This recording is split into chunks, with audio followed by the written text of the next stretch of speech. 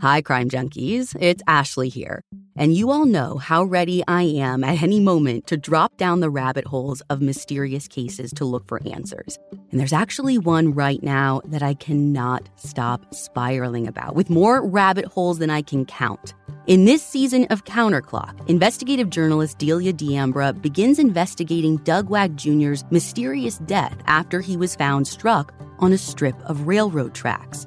But the more Delia has dug into this case, the stranger things have gotten. And you guys, there is truly so much going on. A string of mysterious deaths, a bank robbery gone wrong, conspiracy, corruption, and it may all be connected. You can binge all of Counterclock Season 6 right now in the Crime Junkie fan club, or you can listen to new episodes weekly wherever you get your podcasts. Home is your creative canvas, an expression of your unique style. Only Wayfair has everything you need to bring your vision to life. It's the place to shop for everything home, from sofas and beds to dining sets and decor. Wayfair makes it easy with fast and free shipping, even on the big stuff. They'll even help you set it up. Our house is full of Wayfair finds, from wall art to rugs to vases and more. Our go-to is always Wayfair. Every style is welcome in the Wayborhood. Visit wayfair.com or get the Wayfair mobile app. That's WAYFAIR.com. Wayfair. Every style, every home. From your morning podcast to your afternoon playlist, we know you personalize your entire day. That's why State Farm helps you personalize your insurance with the State Farm Personal Price Plan. It offers coverage options that help protect what you care about most at an affordable price just for you. Like a good neighbor, State Farm is there. Prices vary by state. Options selected by customer. Availability and eligibility may vary. I love a sock drawer spring clean. I have almost cycled out of all my old socks and replaced them all with Bombas. I'm telling you, once you try a pair, you'll never look at socks the same way again. Their ankle socks are my favorite. It's either that or all of their no-show socks that are in my drawer. So get comfy this spring and give back with Bombas. Head over to bombas.com/crimejunkie and use code CRIMEJUNKIE for 20% off your first purchase. That's BOMBAS.com/crimejunkie and use code CRIMEJUNKIE at checkout. We started Crime Junkie to tell the stories of people whose voices were tragically taken away from them. We also tell the stories of people whose cases have gone cold and are often left behind by the media because they are people of color. No voice should be silenced as long as you are alive on this planet, and we stand in solidarity with the Black community. Black lives matter. Yesterday, today, tomorrow, forever. Crime Junkie will be donating all ad sales profits from the next 2 episodes to the NAACP as part of our continued work to make sure Black voices are heard. For information and resources on where to donate and to learn more, visit our show notes. As storytellers with a platform, we will continue to shine a light on injustice and give a voice to the voiceless. We are taking the next few moments of silence to honor George Floyd, Ahmaud Arbery, Breonna Taylor, and the countless other Black lives, including Black trans individuals that have been senselessly murdered due to their race and their orientation.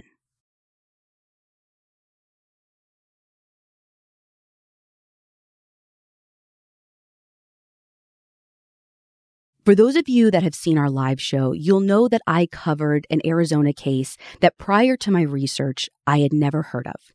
I figured, this will be a nice little mini episode. And then it spiraled into one of the twistiest, turniest cases that we have ever covered. This is that all over again. It's a case that I'd never heard of until it was suggested to me. And the deeper I dug, the more I realized that I had stepped into something much, much bigger. So I guess I'll start the story for you the same way it started for me, by telling you about the case of Asenath Dukat.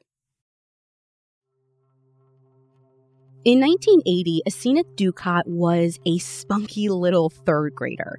Her friends and family all called her Seanie, and according to the profile of her done by Steve Barry in the Columbus Dispatch back in 81, Seanie was one of 5 kids and a true tomboy.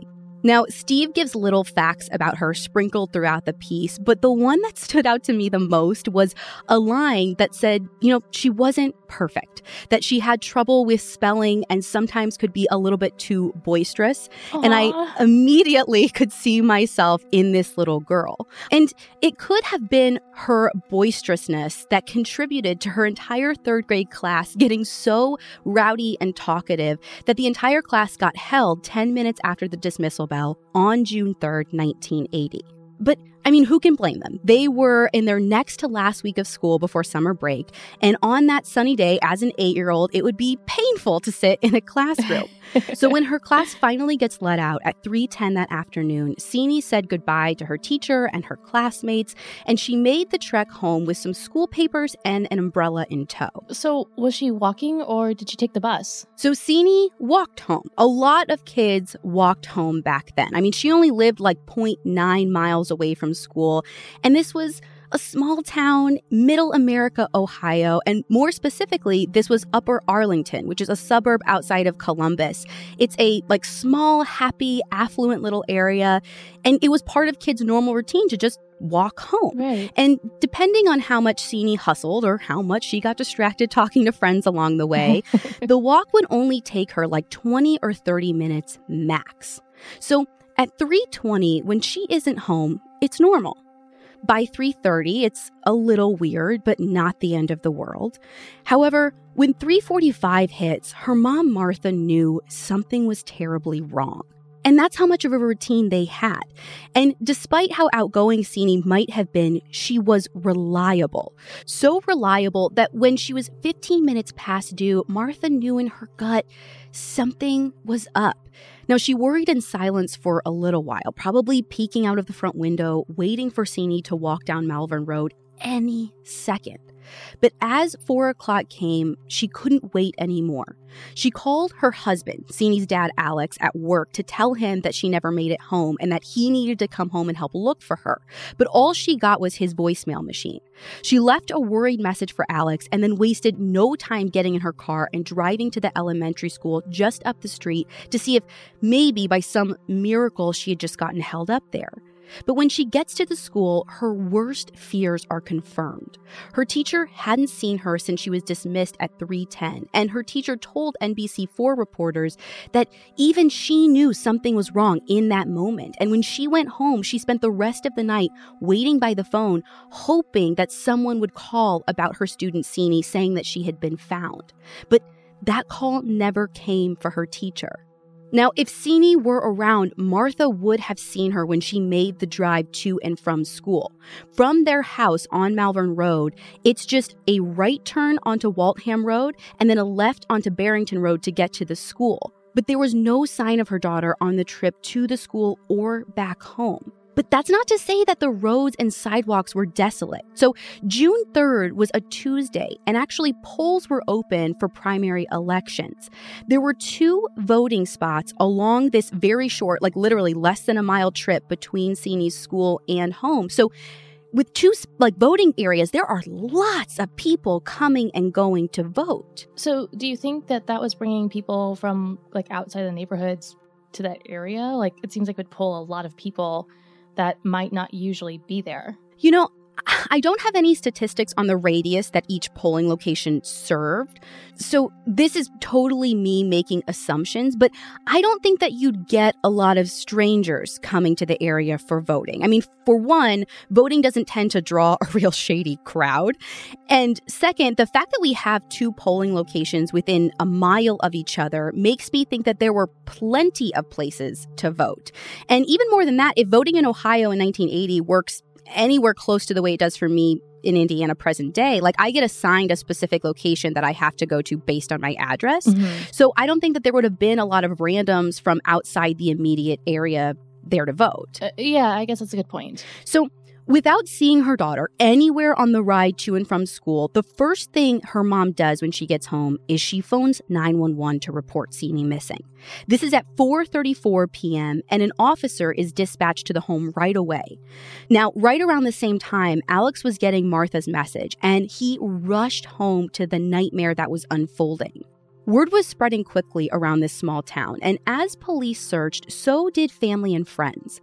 According to a homicide case summary report, even Sini's sister got on her bike and was driving up and down the main street, side streets, little service roads near their house. But no matter how many trees they looked under, no matter how many roads were driven, no one saw any sign of a Sina.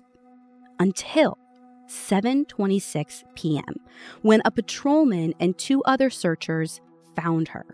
Just 2 minutes later, before police had even had a chance to confirm that it was Sini and to notify the family, Alex and Martha actually heard over their police scanner, which they had had for a long time, that a body had been found, and they knew immediately that they would never see their baby again. Oh my God. As soon as Alex hears this, he ran from his home to the area called out on the police scanner, and the scene he was faced with is something no parent should ever have to see. His daughter was found on her back in a small culvert in about 4 inches of water. It appeared as though the killer had tried to strangle her because she had what looked almost like handprints on her neck. But ultimately, they found that it was a 20-pound rock that had been taken from the very area that she was found in, and that was used to crush her skull. And though she had been found fully clothed, it's believed that she had been raped. Oh. So, where did they end up finding her? Well, this is where this case gets really complicated. They found her just a block from her own home, almost right on the route that she would have walked home from school. And here, honestly, the best way to describe this to you so you can understand how unbelievable this is to show you a map. And I'm going to put this on our blog post too for people. But I made this little drawing on Google Maps that shows you where her school was and where her home was. You can see those are each marked with a black X. And then I marked the path that she would have taken home in black too. And the red X is where her body was found. Okay, I'm looking at the map now, and I guess just take me back a little bit. It seems so unlikely that they wouldn't have found her. Her family started looking for her around 4. She was found right before 7:30. And during that time, police and family and friends and the community were looking everywhere. That place had to have been covered, right? I mean, it's literally almost across the street from her house. Yeah. So that's the thing. She was found in a culvert, which I don't know if that word is common for our international listeners, but a culvert is literally a little tunnel carrying a stream or an open drain that runs under a road or a railroad. Now, this culvert was actually underneath a service road, so not like a main road that was accessible to everyone in their cars at the time. There's this group who runs a website called The Long Walk Home, and this group is actually out of Upper Arlington, and they're literally the only people who have kept Asim story alive. They've requested so many records and published everything they know about what happened on that day on their website, which we'll link out to on ours. But on it, they actually have a picture of the area where her body was found back from 1980. And Bert, I want to show this to you as well because I think it's important. So you can see from that picture that the tunnel opening is really wide. I think an adult and a child could both fit in there easily. And I say that because from the homicide summary report, it says that her body was found right at the base of it, meaning that I don't think it was hidden at all. Right. So it'd just be at the opening of this sort of tunnel under a bridge, right? Exactly. Well, and you said that this was a service road that wasn't super accessible, so maybe just no one passed by during those 3 hours that they were searching for her. Oh, but they did. So many people did. And when you piece together the timeline of exactly who was there and when, and the evidence found nearby, this case turns into an even bigger mystery.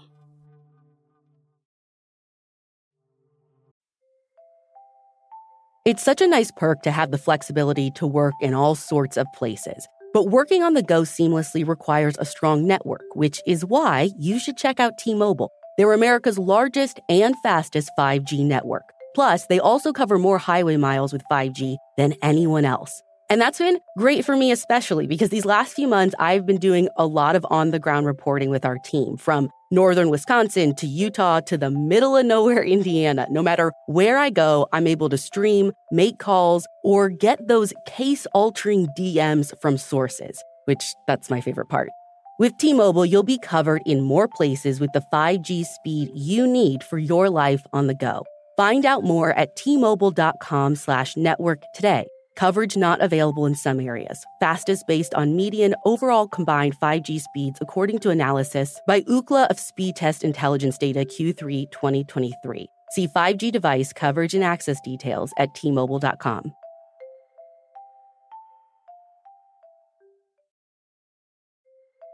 This show is sponsored by BetterHelp. If you're anything like me, when you have something weighing on your mind that's taking up time and energy, the best thing you can do is to talk about it. But sometimes that's also one of the hardest things to do too. We all carry around different stressors, big and small. And when we keep them bottled up, it can start to affect us negatively.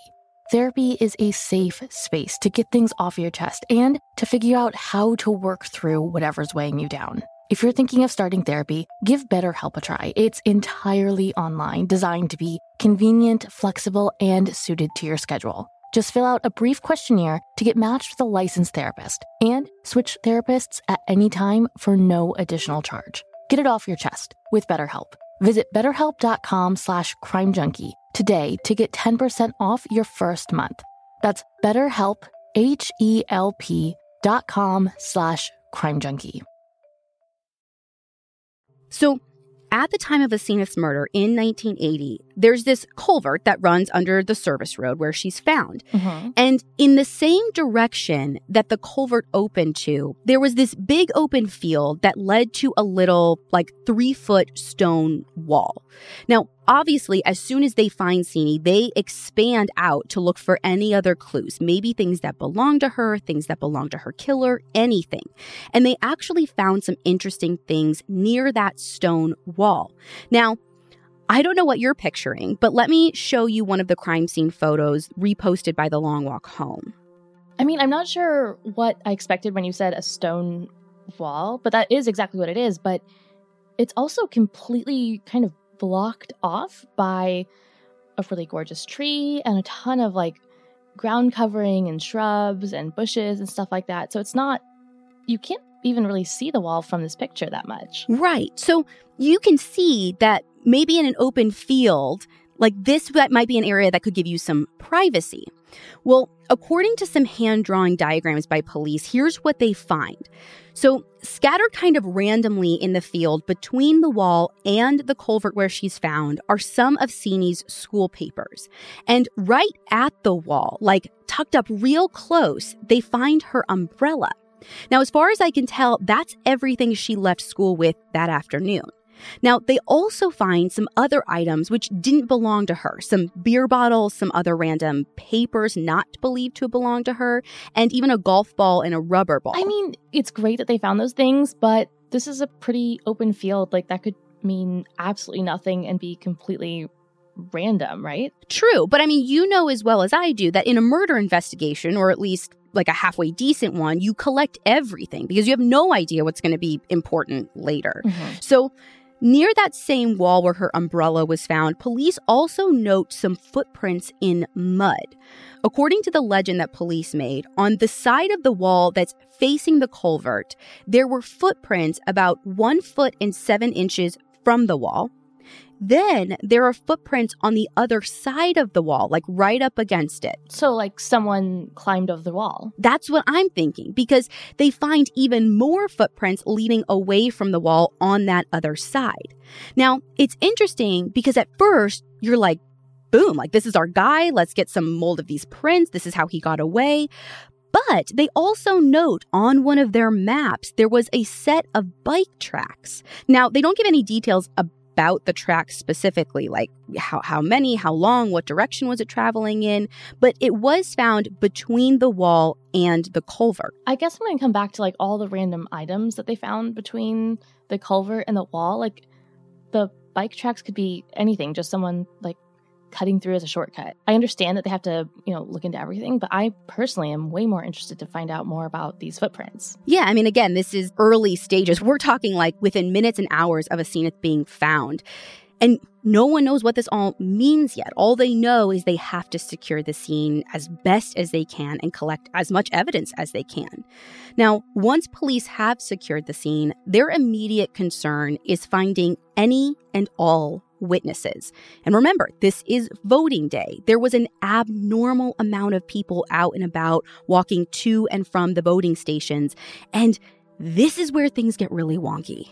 So the service road that runs over the culvert where Sini was found, that road leads right to First Community Village, which is like a retirement home. Now, First Community Village was one of the 2 voting sites that we talked about along her route home. And many people had to walk that service road. They couldn't drive it at the time, like it wasn't available to cars, but lots of people walked right over that service road, right over the culvert to get to and from the voting station.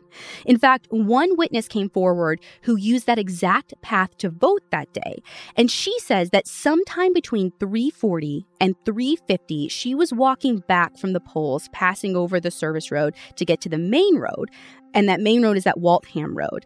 And this woman says she actually stopped, went down into the culvert to pick up a rock to take home as a paperweight or something.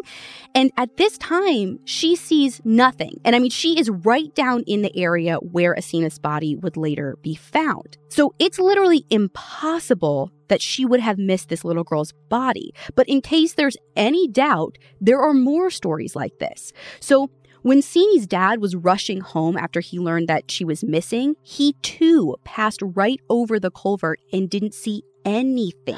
Now, you would assume like he's on high alert. Like if I were walking home, like knowing my daughter's not there, I'd kind of be looking. Your eyes would be peeled. Yeah, I'd kind of be like looking every which way, hoping that she was hiding or playing or lost track of time. Now, her dad's coming home at like 4:40. So nothing's in the culvert at, let's call it 3:45 when that voter got her rock. Nothing's in the culvert when dad passes over it at 4:40. And then, remember when Sini's sister went out looking for her on her bike? Well, she's out looking around at 5:30, and she too went on that service road, passed right over the culvert when she was specifically looking for her sister. So she had to have been placed there sometime between 5:30 and 7:26 when she was found. Well, you'll see the window actually gets even smaller than that. As police work tirelessly to create a timeline of events for Sini's last movements, a clearer picture starts to emerge, though clearer doesn't mean less complicated. So they know that Sini and her class were held back and didn't leave until 3:10 p.m. Now, there's a small road that the school is off of, and the majority of her walk would have been on Waltham Road, which runs southwest all the way to Malvern Road, which is what she lives on. So at 3:15, a classmate of Sini sees her walking in the direction of her home just a couple of blocks from the school. Then within a few minutes, another classmate sees her 1 to 2 blocks farther down the road.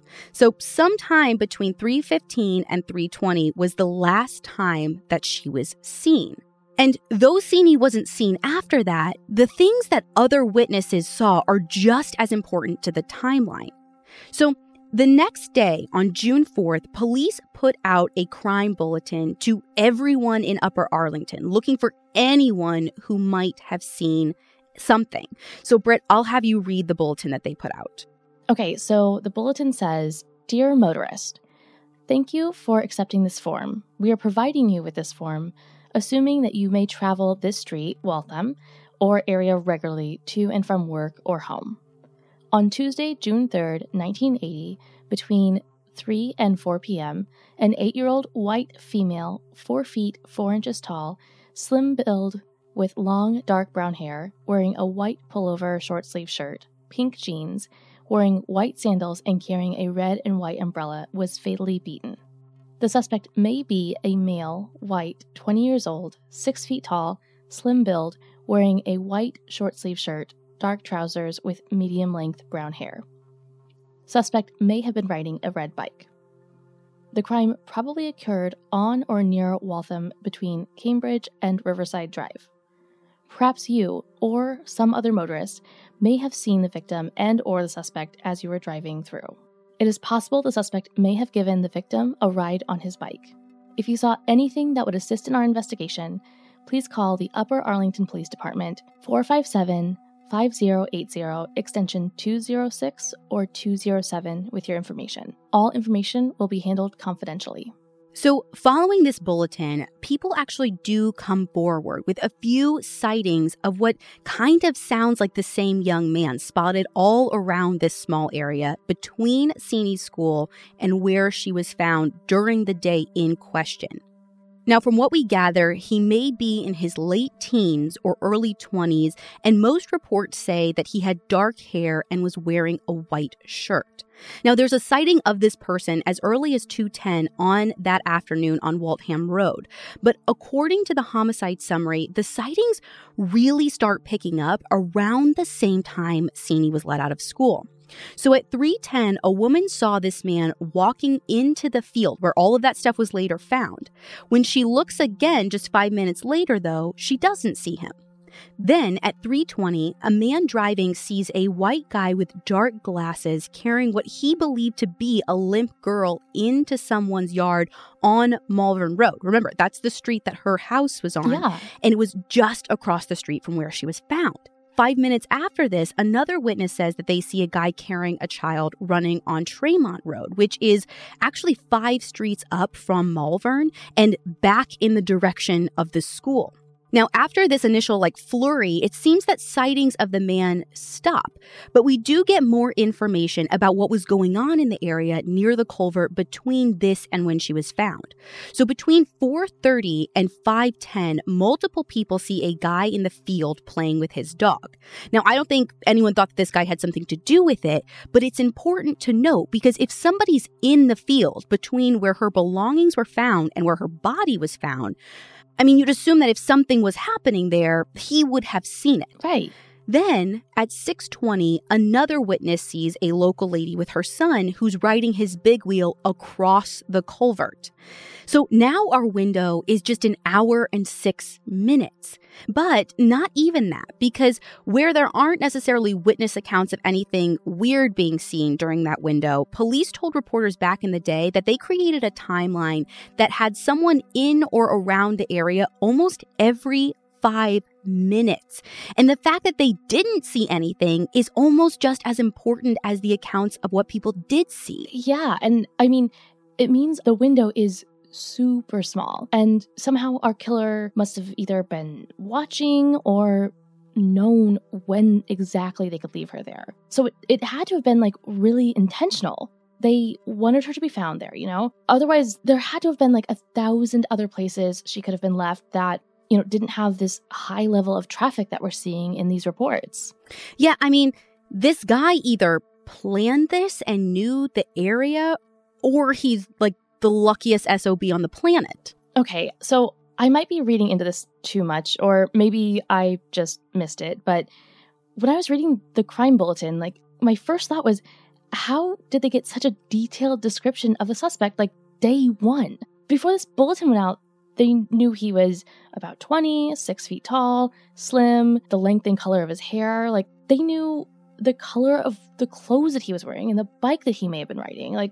How did they have that much to go off of before this call out for witnesses? So this is where a 40-year-old cold case gets a little murky. So there is no specific information about exactly when each witness comes forward. The homicide summary report is very detailed about what they saw and when they saw it, but not when they brought that to police. But there is a theory about where this description came from, and it wasn't actually even from a Senath's case. Want to connect with a family member who doesn't speak your language? Then check out the language learning program Rosetta Stone on desktop or as an app. Rosetta Stone is designed to immerse you in the language you're learning through an intuitive process. Plus, the True Accent feature even gives you feedback on your pronunciation. And with a lifetime membership, you have access to all 25 offered languages. Get started today. Visit rosettastone.com/pod50 to get 50% off your lifetime membership now. That's rosettastone.com/pod50 for 50% off. It's that time of the year. Your vacation is coming up. You can already hear the beach waves, feel the warm breeze, relax, and think about work. You really, really want it all to work out while you're away. Monday.com gives you and the team that peace of mind. When all work is on one platform and everyone's in sync, things just flow. Wherever you are, tap the banner to go to Monday.com. So almost a month before Asenath was murdered, there was another attack on a young girl. Another elementary school student who went to a school just 1.5 miles away from Sini's school. And on May 7th, 1980, she and a friend were walking home from their bus stop. And part of the girl's normal routine was to cut through someone's yard on her way home. So when she makes it to this cutoff, this is where she separates from her friend. So on this particular day, she cuts through the yard and she nears some bushes where she is jumped from behind. Now, she tries to scream for help, but whoever had her begins to choke her until she goes unconscious. And when she wakes up a short time later, she found herself alone in a secluded area, having been severely beaten on her face and the zipper to her jeans pulled down. Now, she gets home as quickly as she could and she calls her mom, who's still at work, who, I'm sure is a wreck over this. And when her mom gets home, she has her daughter lay down and she calls the police, who were dispatched to her home with medics. Now, this incident report has the type of incident or offense listed as attempted rape. So I think it's safe to assume there was some kind of sexual motive behind the attack, though luckily this girl seems to have made it through.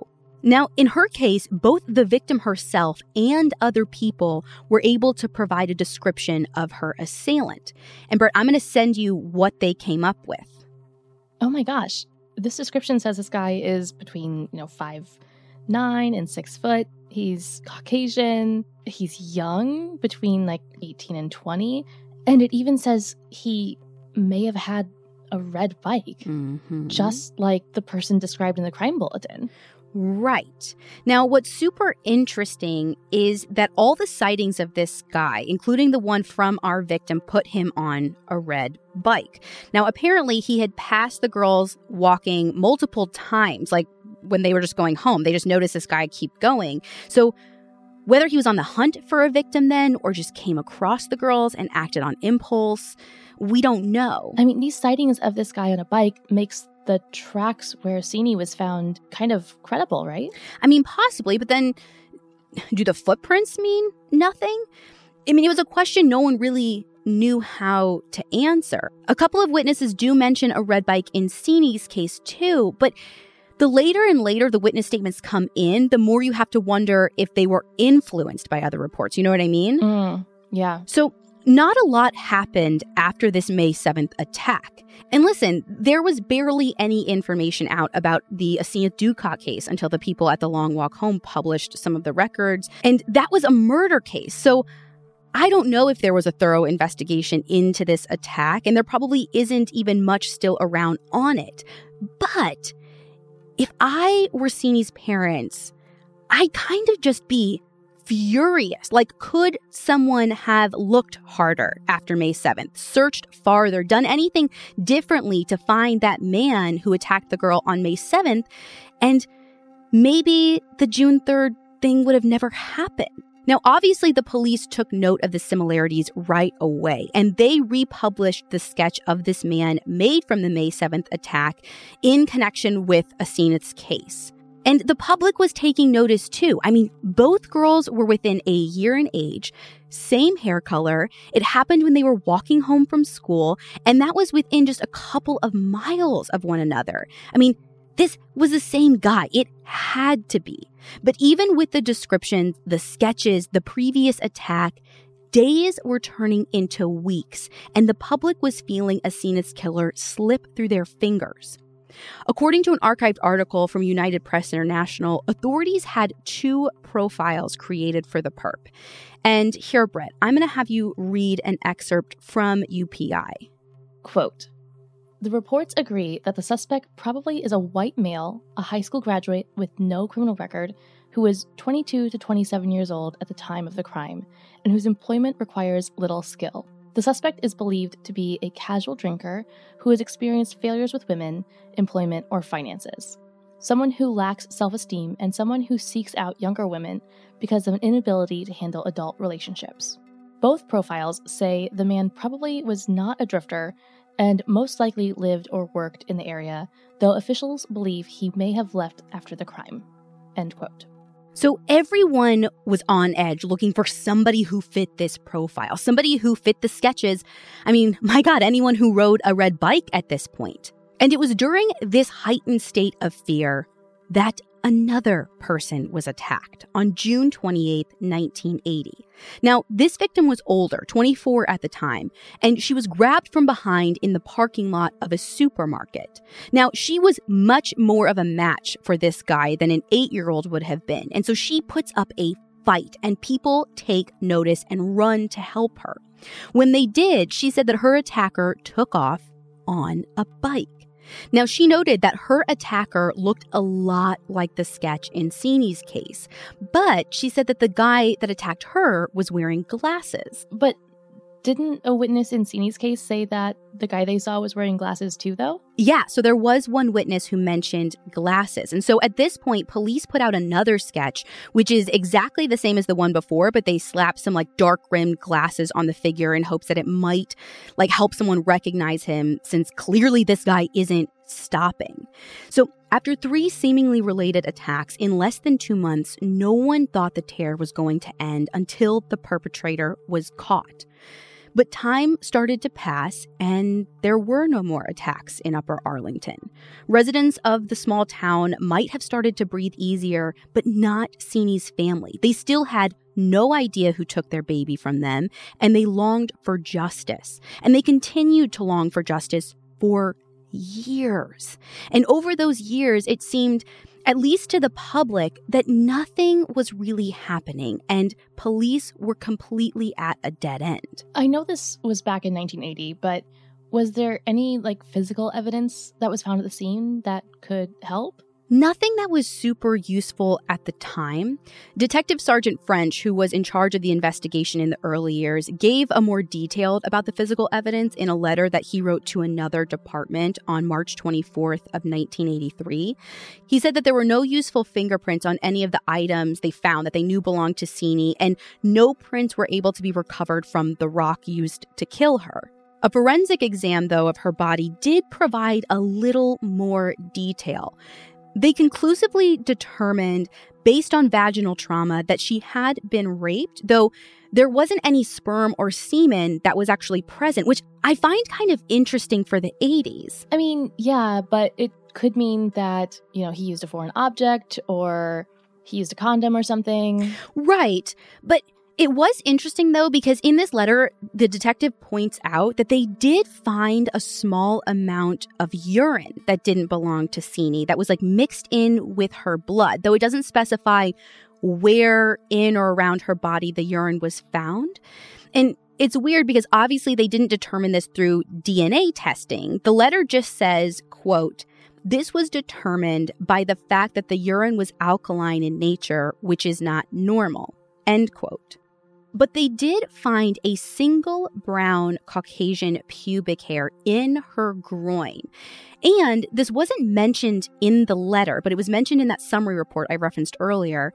They also found grass in her underwear, which might not mean anything to you, but to me, this is something that I haven't been able to stop thinking about. So in the early days of the crime, the theory police had was that Sini was snatched during her walk home, moved off of the busy road into a more secluded area where she was likely choked unconscious and sexually assaulted. Now, this is very much in line with the previous attack on the little girl a month before. It fit with the perp's MO. It made sense of why all of her stuff was found in that field and around that stone wall. And the wall and the shrubbery around it would have provided a great deal of privacy. Yeah, but they've confirmed that people were in or around that field, every 5 minutes for the 3 hours before she was found. Exactly. It doesn't work. So somewhere along the line, police revised their theory. And by 1983, when Detective French is writing this letter, he says that now their working theory is that, quote, She was abducted in a motor vehicle near the area where she was last seen walking, and possibly by someone she knew. She was taken to an unknown location where she was raped. Subject then returned her to the area near her home where we think he killed her on impulse. This is all in speculation on our part, as we cannot substantiate any of it with evidence. End quote. I mean, he says it himself. It's just speculation. But honestly, I kind of get it. Like, you had so many people around that day and in that area. And if no one saw a thing, again, for hours while this girl was missing and being brutalized, you have to imagine she was taken somewhere else. Yeah, but I guess if that is the working theory, and I totally get it for all the reasons you just said, but why risk taking her right back to the area where she went missing from that was so heavily trafficked and where police and family and friends are already actively looking for her? I mean, right, but let's look at the MO of the other girl before, back in May. She was moved from where she was taken, but still close enough to make her way home on her own. Maybe he was planning on letting Sini live. Even the letter says that the detectives think that he killed her on impulse. The rock was there. It's not like he brought it with him and planned to do this. I mean, maybe she was knocked out but coming to when he left her, and, this guy already knew that this other girl had identified him or had a great working description of him, and he couldn't let it happen again. So I actually completely agree with you, but here's the thing that's been keeping me up at night. The grass in her underwear, or specifically the report says her undergarments. Here, I'm just going to have you read it directly because I do think this is super important, even though I'm harping on it a ton. So the report says, quote, "She was fully clothed, although there were indications that her pants had been down at one time and then pulled back up. It was observed that the pants were unbuttoned and there was grass in her undergarments." End quote.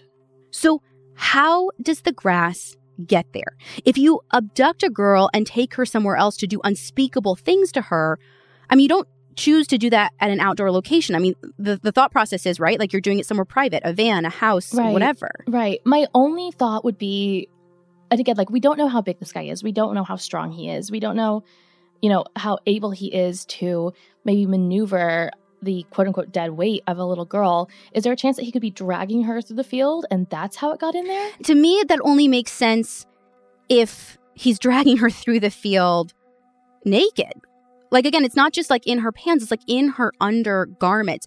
And that was part of the whole reason they thought that the attack, I think, happened out in the open before. She was nude laying in the grass and then it got stuck there. But I'm not 100% sure. And I've never seen an explanation offered. But the more I ventured off the path of traditional media in this case, the more I started reading and seeing posts and comments and forums from people who actually knew Sini, who lived in the area. There was actually a place where her murder could have happened. That kind of makes all of this make sense. And even more shocking, it seems that the locals believe they know exactly where. And it seems the locals believe they know exactly who killed her as well. Want to connect with a family member who doesn't speak your language? Then check out the language learning program Rosetta Stone on desktop or as an app. Rosetta Stone is designed to immerse you in the language you're learning through an intuitive process. Plus, the True Accent feature even gives you feedback on your pronunciation. And with a lifetime membership, you have access to all 25 offered languages. Get started today. Visit rosettastone.com/pod50 to get 50% off your lifetime membership now. That's rosettastone.com/pod50 for 50% off. It's that time of the year. Your vacation is coming up. You can already hear the beach waves, feel the warm breeze, relax, and think about work. You really, really want it all to work out while you're away. Monday.com gives you and the team that peace of mind. When all work is on one platform and everyone's in sync, things just flow. Wherever you are, tap the banner to go to Monday.com. So when I was on the website for the long walk home, I saw police photographs of an area right near the crime scene. Now, on the website, it's just titled Frankenstein's Cave, with not much explanation as to why it's being featured so prominently in the pictures. So, Britt, I'm going to have you pull up the map of the area again. So you can see the service road right near where Sini was found. The next road is Route 33, which is a pretty major street. Well, right before Route 33, there's this cave that passes underneath the road and kind of dumps you out on the other side. So I was reading a Tap Talk forum, and people who claim to have known Sini say that they would go there all the time and play. Now, this area was no secret to adults, and I would have to assume that it was searched, but maybe there's some significance. I mean, it is so close. Maybe whoever took Sini used it. If not to commit all their crimes in secret, maybe it could have just been used to get her in and out of that area quickly and in a way that was unseen. Right, like a passageway. Exactly. So I couldn't figure out why this Frankenstein's cave was so important until I read back through the homicide summary report and through more of those online forums. Because apparently anyone who lives in town knows that there were two suspects. Suspects police had their eye on from day one of the investigation, and one of those suspects was known to go to Frankenstein's cave to do drugs. I'm sorry, what? We've been talking about this case that's 40 years old, and you're telling me that they've had suspects since day one? I was just as surprised as you, and apparently they were pretty good suspects. Now, here's the thing. Though both of these men's names became well known within the community for possibly being connected to Sini's death, neither of them have been officially charged or connected in any way. So for that reason, I'm going to use alternate names for them. The first person I'm going to talk about, we're going to call Brad. So Brad actually raises eyebrows for police within the very early days of the investigation because of an anonymous tip.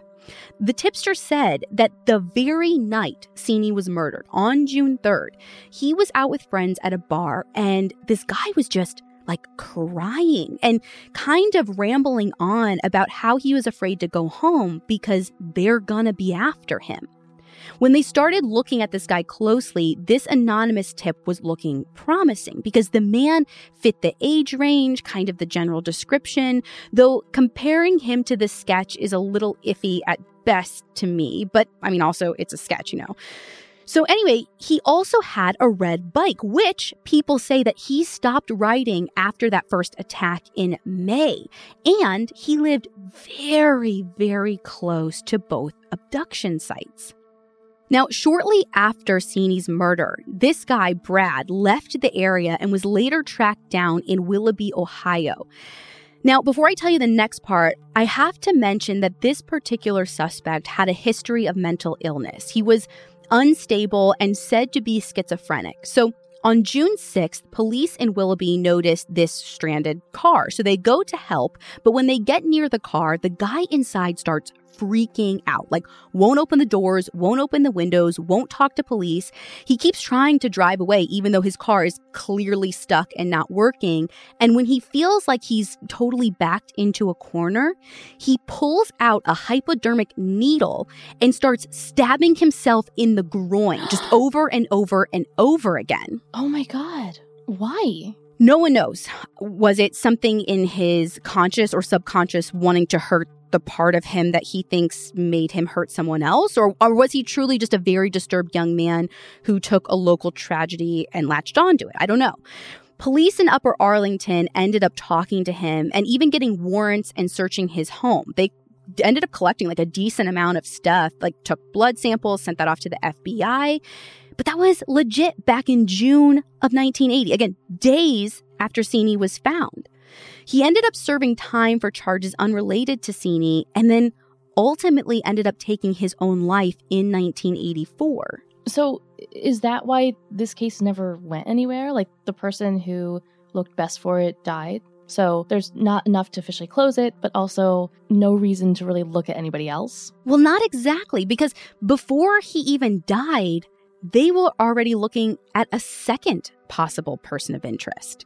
Less than 4 months after Sini was murdered, there was a nearby attempted abduction of a 13-year-old girl. And this story is bananas and a reminder that we need to always be looking out for ourselves, but to also stay alert and look out for those around you. So there's this 13-year-old girl who's riding her bike along the street. A car passes her, and the guy inside kind of looks at her, but the car doesn't stop right away. What this guy does is he drives further ahead to a point where the road kind of turns, so she can't see that he's stopping his car. He gets the car in a position where the end is facing the direction of the girl, and he waits for her to come around the road on her bike. When she does, he rips her off her bike and tries to pull her into a wooded area. And 3 women actually see this, and these heroes rush to this girl's rescue. No lie, I had chills when I was writing that. I had chills when I'm just saying it. God. These savvy women not only save her, but they also write down the license plate of this piece of scum, so police are able to make an arrest. This guy is obviously caught, goes to trial, he's convicted of this, and there wasn't much of a defense. I mean, the girl ID'd him in court. But again, I'm going to use a fake name here because he hasn't been openly named by police in relation to Sini's case. So I'm going to call him Carl.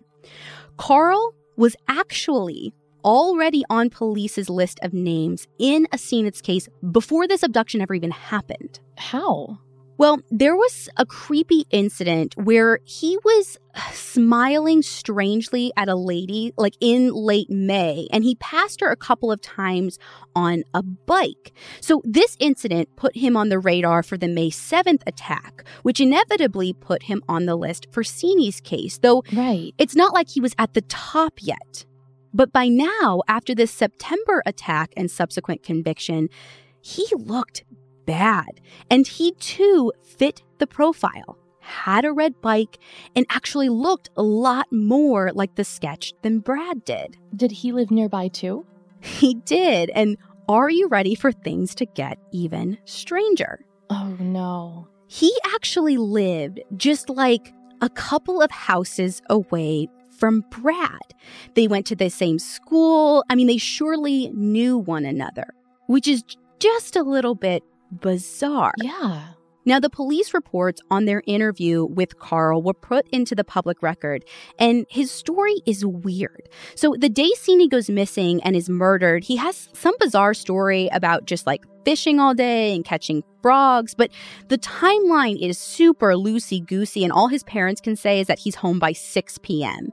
Now, police get him to come take a polygraph, but his polygraph is weird. The only way he'll agree to take it is if they only ask him things about his day and not anything about Sini, because he says, he's just super upset by the whole event. There's no way the machine wouldn't go off because, not because he did anything, he says, but because he's just so emotional about the whole thing.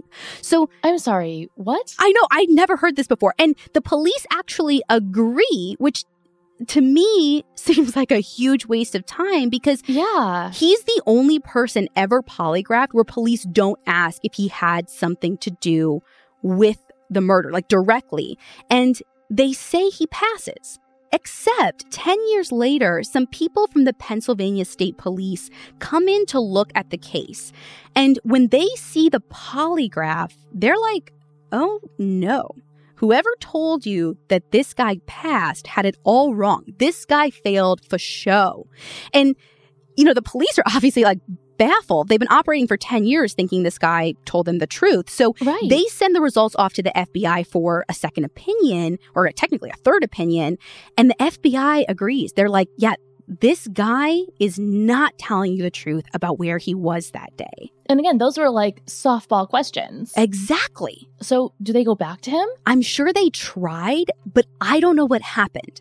He was only in prison for a little less than 3 years for that abduction attempt, which, can we please just talk about how absurd that is for a second? I mean, don't get me started. To me, this is clear behavior of something more, an eventual escalation. it's not the first or last time we'll ever see behavior like that. Like, yeah, I don't know why. Oh, I mean, I get it. Like, you don't want to put people in jail forever for like attempting something people can change. It's like the whole idea. But when you have someone who's so clearly like abducting children, that's never going to lead to anything good. That guy probably should never be out among young children in regular society. And coming back to escalation, like, why do we have to see children get murdered in order to take guys like this off the street? Yeah, there's got to be like a better way, especially when it comes to crimes against children, to be more preventative and to take these like acts of abduction, attempted abduction, more seriously so they don't escalate into something bigger. Right.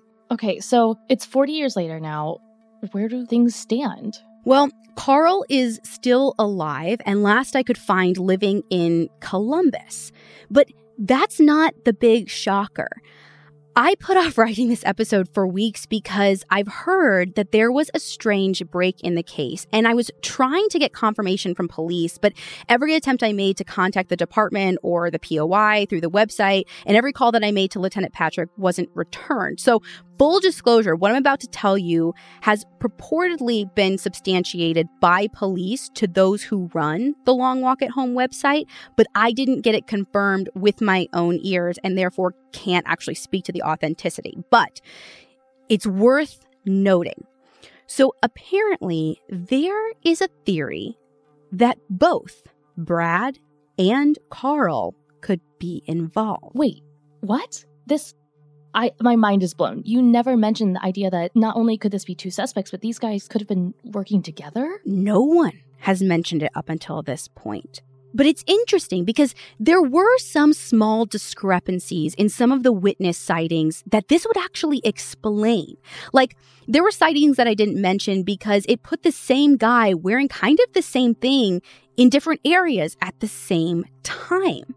And sometimes the witnesses said the guy looked, very white. And other times they said he had a slightly darker, maybe Mediterranean look. And sometimes there were even different heights and weights that would come up. And people said they wore their hair differently. And if there were two guys, that would explain all of this.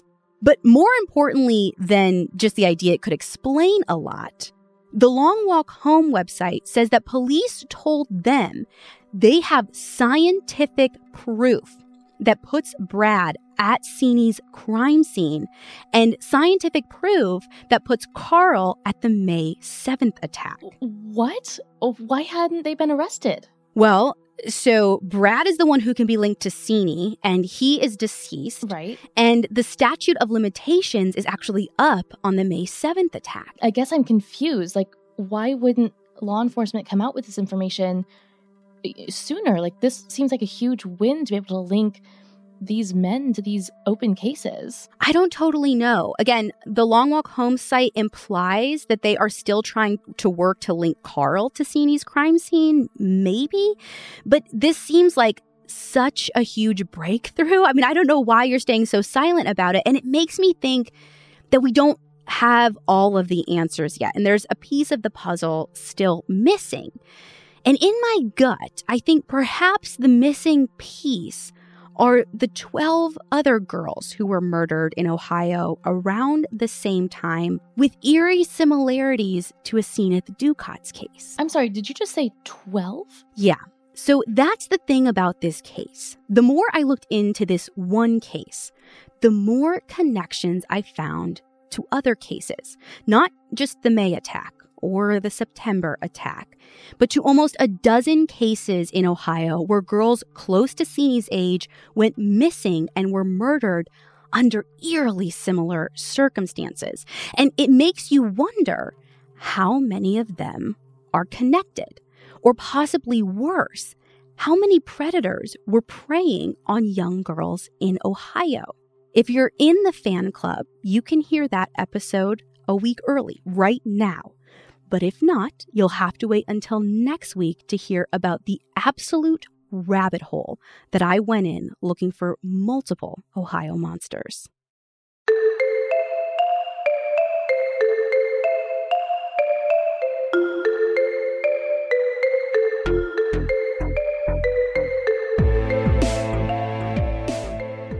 If you want to hear the second part to this story, you can join our fan club right now by going to crimejunkiepodcast.com and clicking on the fan club tab. For $5, you can hear next week's episode early and ad-free. You get all of our new episodes ad-free, and we put out an extra full-length episode every month along with a ton of audio extras. You can also go to our website to check out photos and maps and sources for this week's episode. And if you're into this case as much as I am, check out the website longwalkhomeua.com for even more details and pictures on the Asenath Ducat case. And be sure to follow us on Instagram at Crime Junkie Podcast. We'll be back next week with the second part to this story.